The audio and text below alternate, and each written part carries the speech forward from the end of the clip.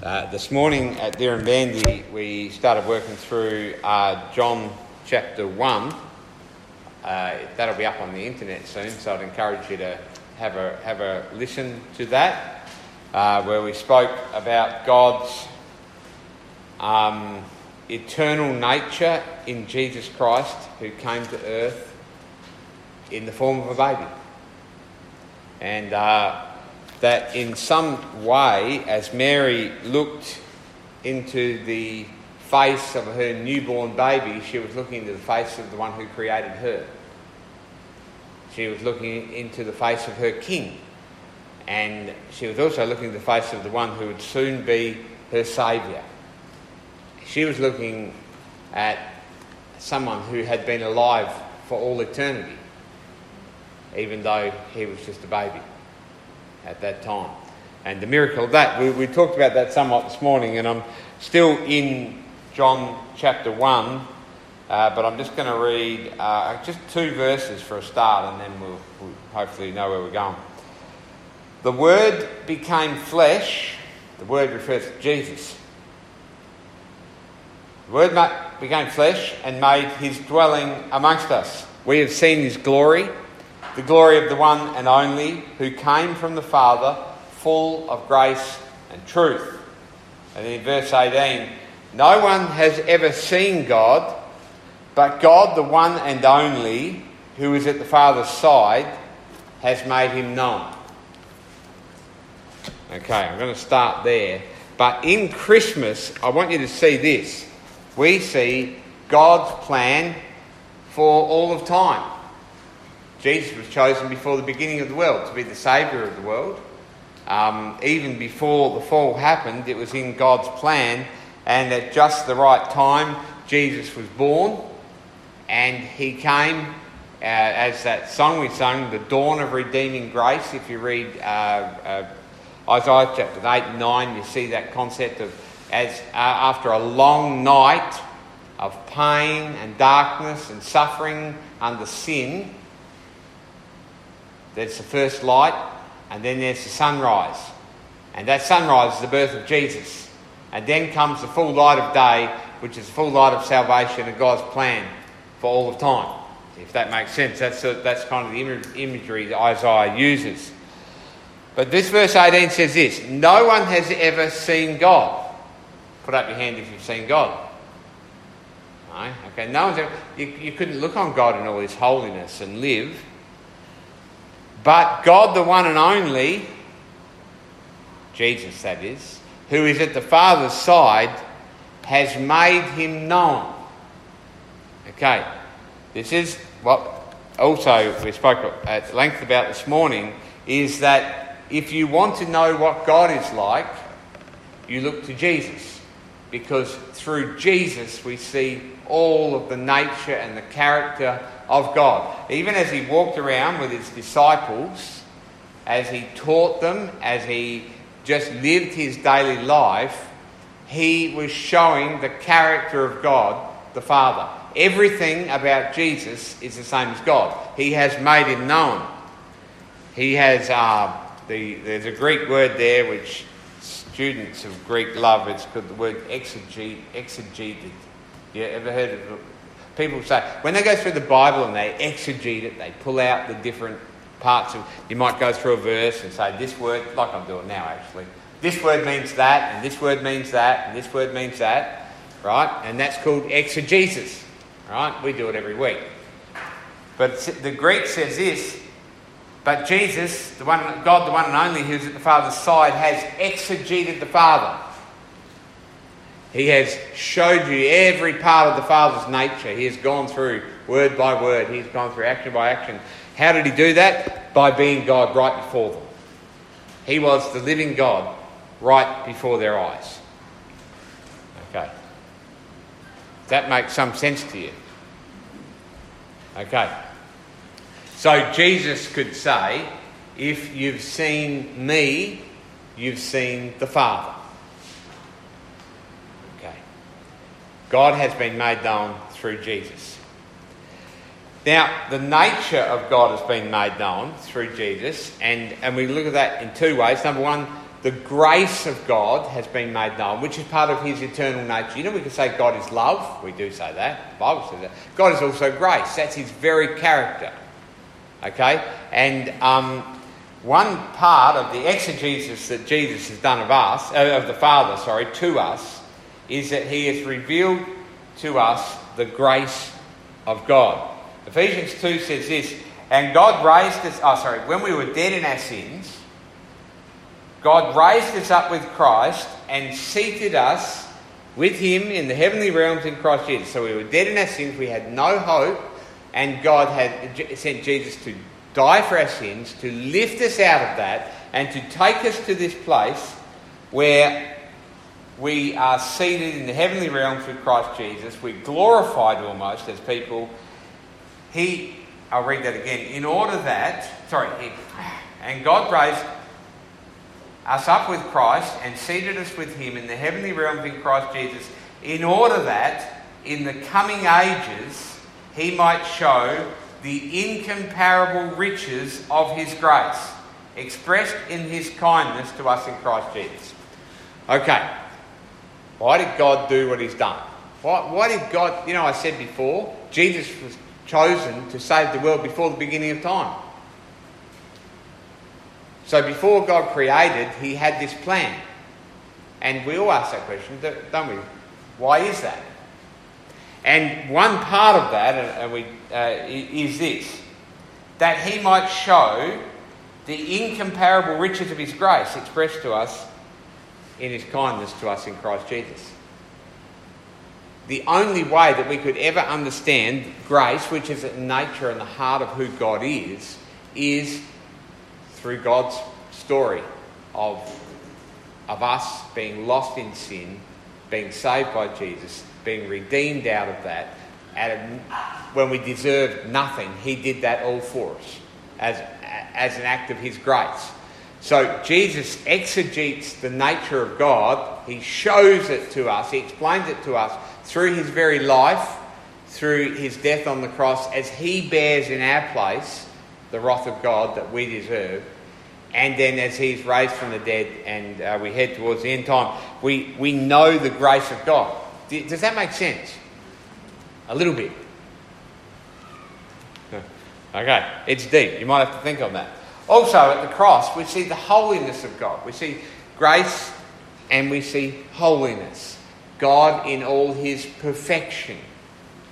Because, you see, if God was not a holy God, he wouldn't have to send his son to die for us, would he? He would just simply have said, no, don't worry about your sins. That's all cool.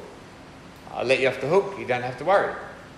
But in his holiness, he says no judgment for sins must occur. So in Christ, then, we see again Jesus exegeting, sorry to use that word, but showing, making known the Father's plan, but also the Father's nature. He is holiness, he is grace, he is love. We see all of that through Jesus alone. So something amazing happens at Christmas when Jesus is born. Because you see, this is the beginning of God's display of his eternal character coming to us through Jesus. And we can know him through that. I'll talk some more about that. Going back to our original reading in John 1, the Word became flesh and dwelt among us. And we have seen his glory, the glory of the one and only, who came from the Father, full of grace and truth. So we have seen the glory of God in Christ Jesus at his birth, when he became flesh. Now when it says the Word became flesh and made his dwelling amongst us, it's another Greek word there that made his dwelling amongst us. Is a Greek word. It basically says the Word became flesh and tabernacled amongst us. Tabernacled. He made his tabernacle in the midst of us. That's interesting, because if you know anything of the Old Testament, you would know what the tabernacle was. Do you know what it was? In the desert, God firstly carried the people, he redeemed them out of Egypt, and he took them to Mount Sinai, And then Moses went up the hill and he came down and there God spoke his law in such a way that every person heard God's voice in their ear. They heard the Ten Commandments spoken to them. You can read about that in Deuteronomy 6. And the people were terrified. Just imagine, there's thunder, there's lightning, there's rumbling, and God tells you his law, and I'm just going to pull out one, you shall not lie, and you hear that in your ear, right? And you all know you've told lies. That would be terrifying, wouldn't it? And so you would wonder, how is this all going to work when God is so holy and he can't stand sin, and he's just told us his laws, and no way have we kept up with any of them. And then God gave a gift to the people. It was a tabernacle. It was a tent with various tent sides. Yep. And in the middle was the Ark of the Covenant. Right? And on the Ark of the Covenant was 2 gold angels. And in between the gold angels was called the mercy seat. Right? Because that was the place, kind of the place where sacrifice was atoned for, or where our sins were atoned for through sacrifice. Now, what the people would do is that they would come to this tabernacle and they would kill some sort of animal, and that blood of their animal would atone for their sins. They would have their sins forgiven, so that they could meet with God. You can't meet with the holy God. You've heard his law. We're all in trouble. But you can meet with God because he gave the gift of animals that are sacrificed in the people's place. And then, having your sins forgiven, you can meet with the holy God. Now, in Exodus 40, when they finished building the tabernacle, it says this. In Exodus 40, verse 34. Then the cloud covered the tent of meeting, and the glory of the Lord filled the tabernacle. Moses could not enter the tent of meeting because the cloud had settled upon him, and the glory of the Lord filled the tabernacle. God's very presence was right there in this tent. In all the travels of the Israelites, whenever the cloud lifted from above the tabernacle, they would set out. So that glory cloud remained there day and night the whole time they lived in the desert. When it lifted up, they would set out, but if the cloud did not lift, they did not set out. They stayed right where they were until the day it lifted. So the cloud of the Lord was over the tabernacle by day, so it was like a cloud at daytime, and fire was in the cloud by night, in the sight of all of the house of Israel during all their travels. For 40 years, wherever they went, if you step outside of your tent at night, there in the centre of the camp, because that's where the tabernacle was, with 1 million people gathered around it, you could see a pillar of fire right above the temple of the Lord. That's awesome, isn't it? And in the daytime, the glory cloud sat there. You knew God was at the centre of your camp every day. You knew he was right there with you. Okay. The Word became flesh. Jesus became flesh and tabernacled amongst us. Right in the midst of humanity, God came. And we have seen his glory. The glory of the one and only. That's what John says. Now, John, he was very lucky to be one of the 3 disciples who actually went up the Mount of Transfiguration with Jesus. And remember there, suddenly the veil was pulled back as such, and Jesus was shown in all his glory. John saw that. He saw him in all his glory.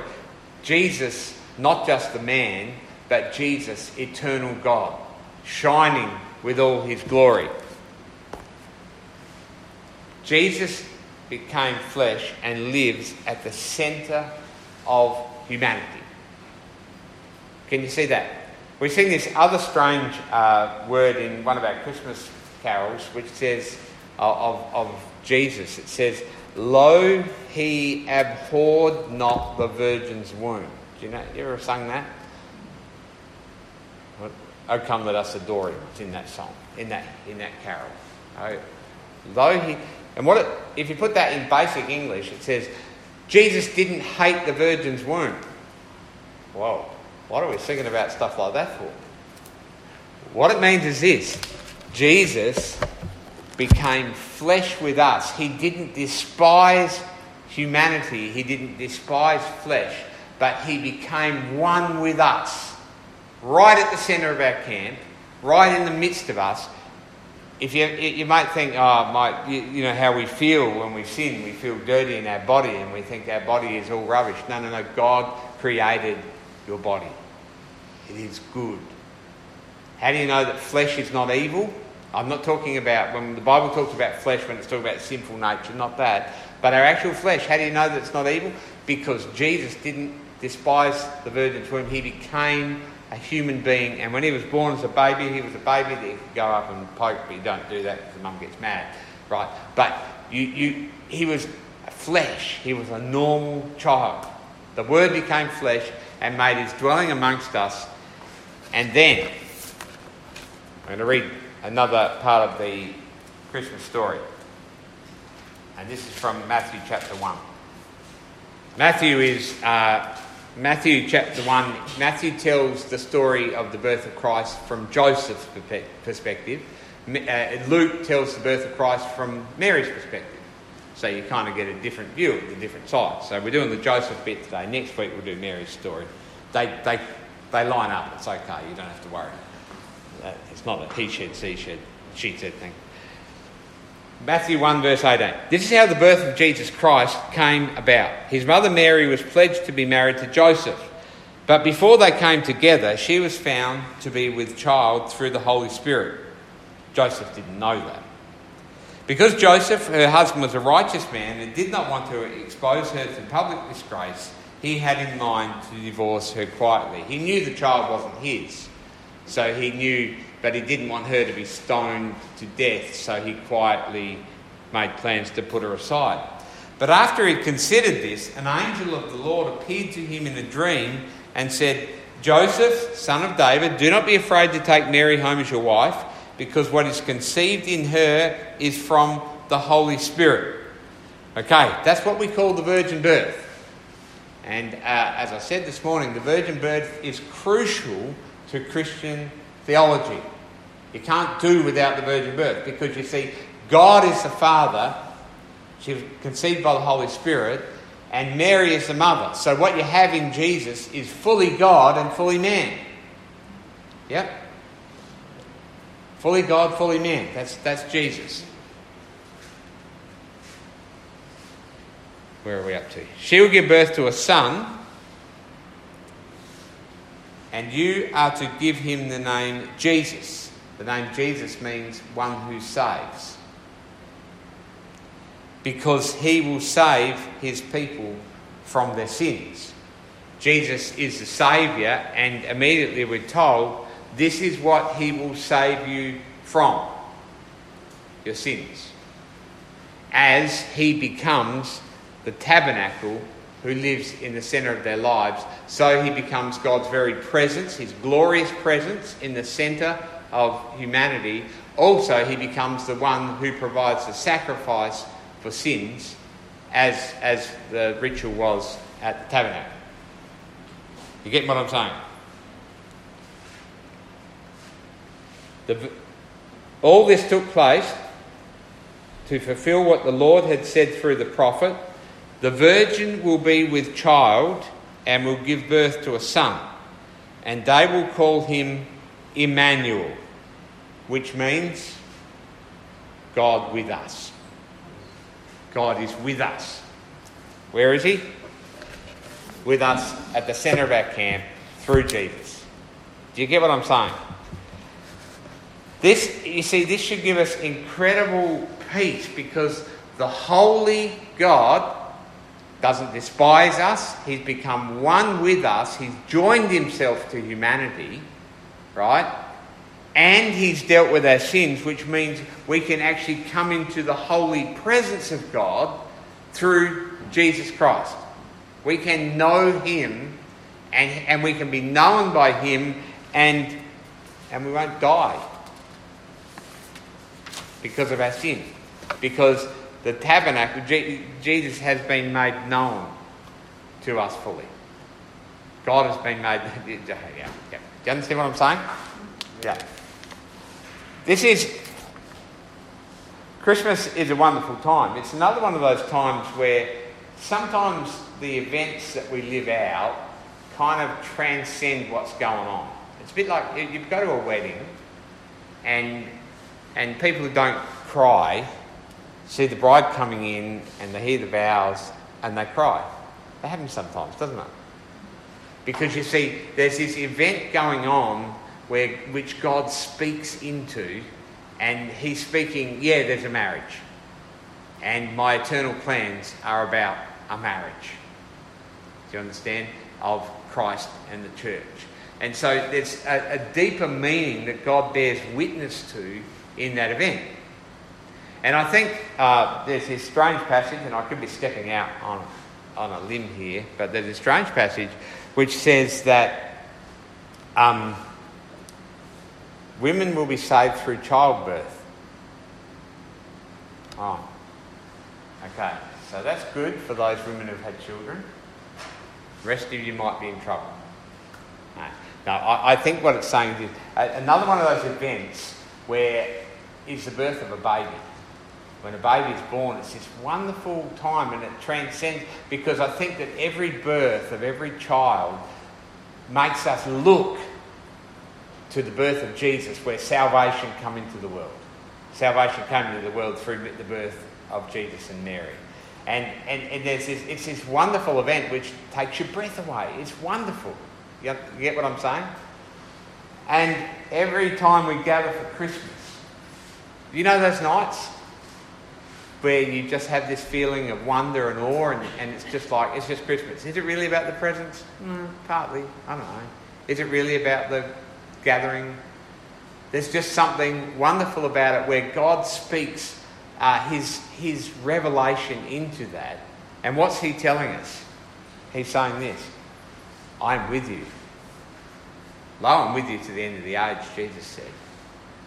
I have taken away your sins. I've tabernacled amongst you, and I love you.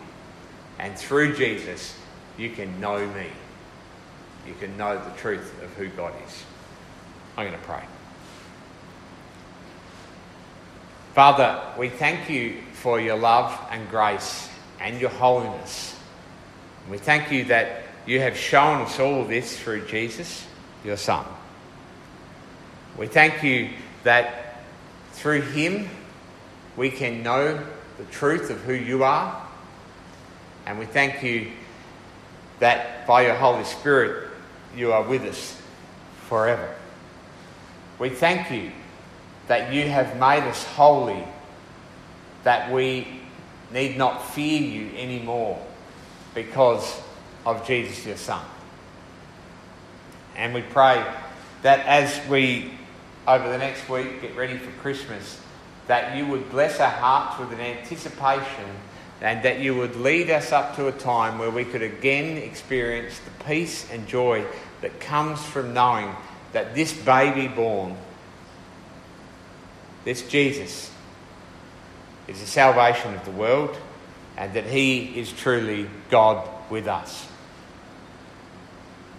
That we might meet with you again in intimacy and also in fear of your great and holy presence.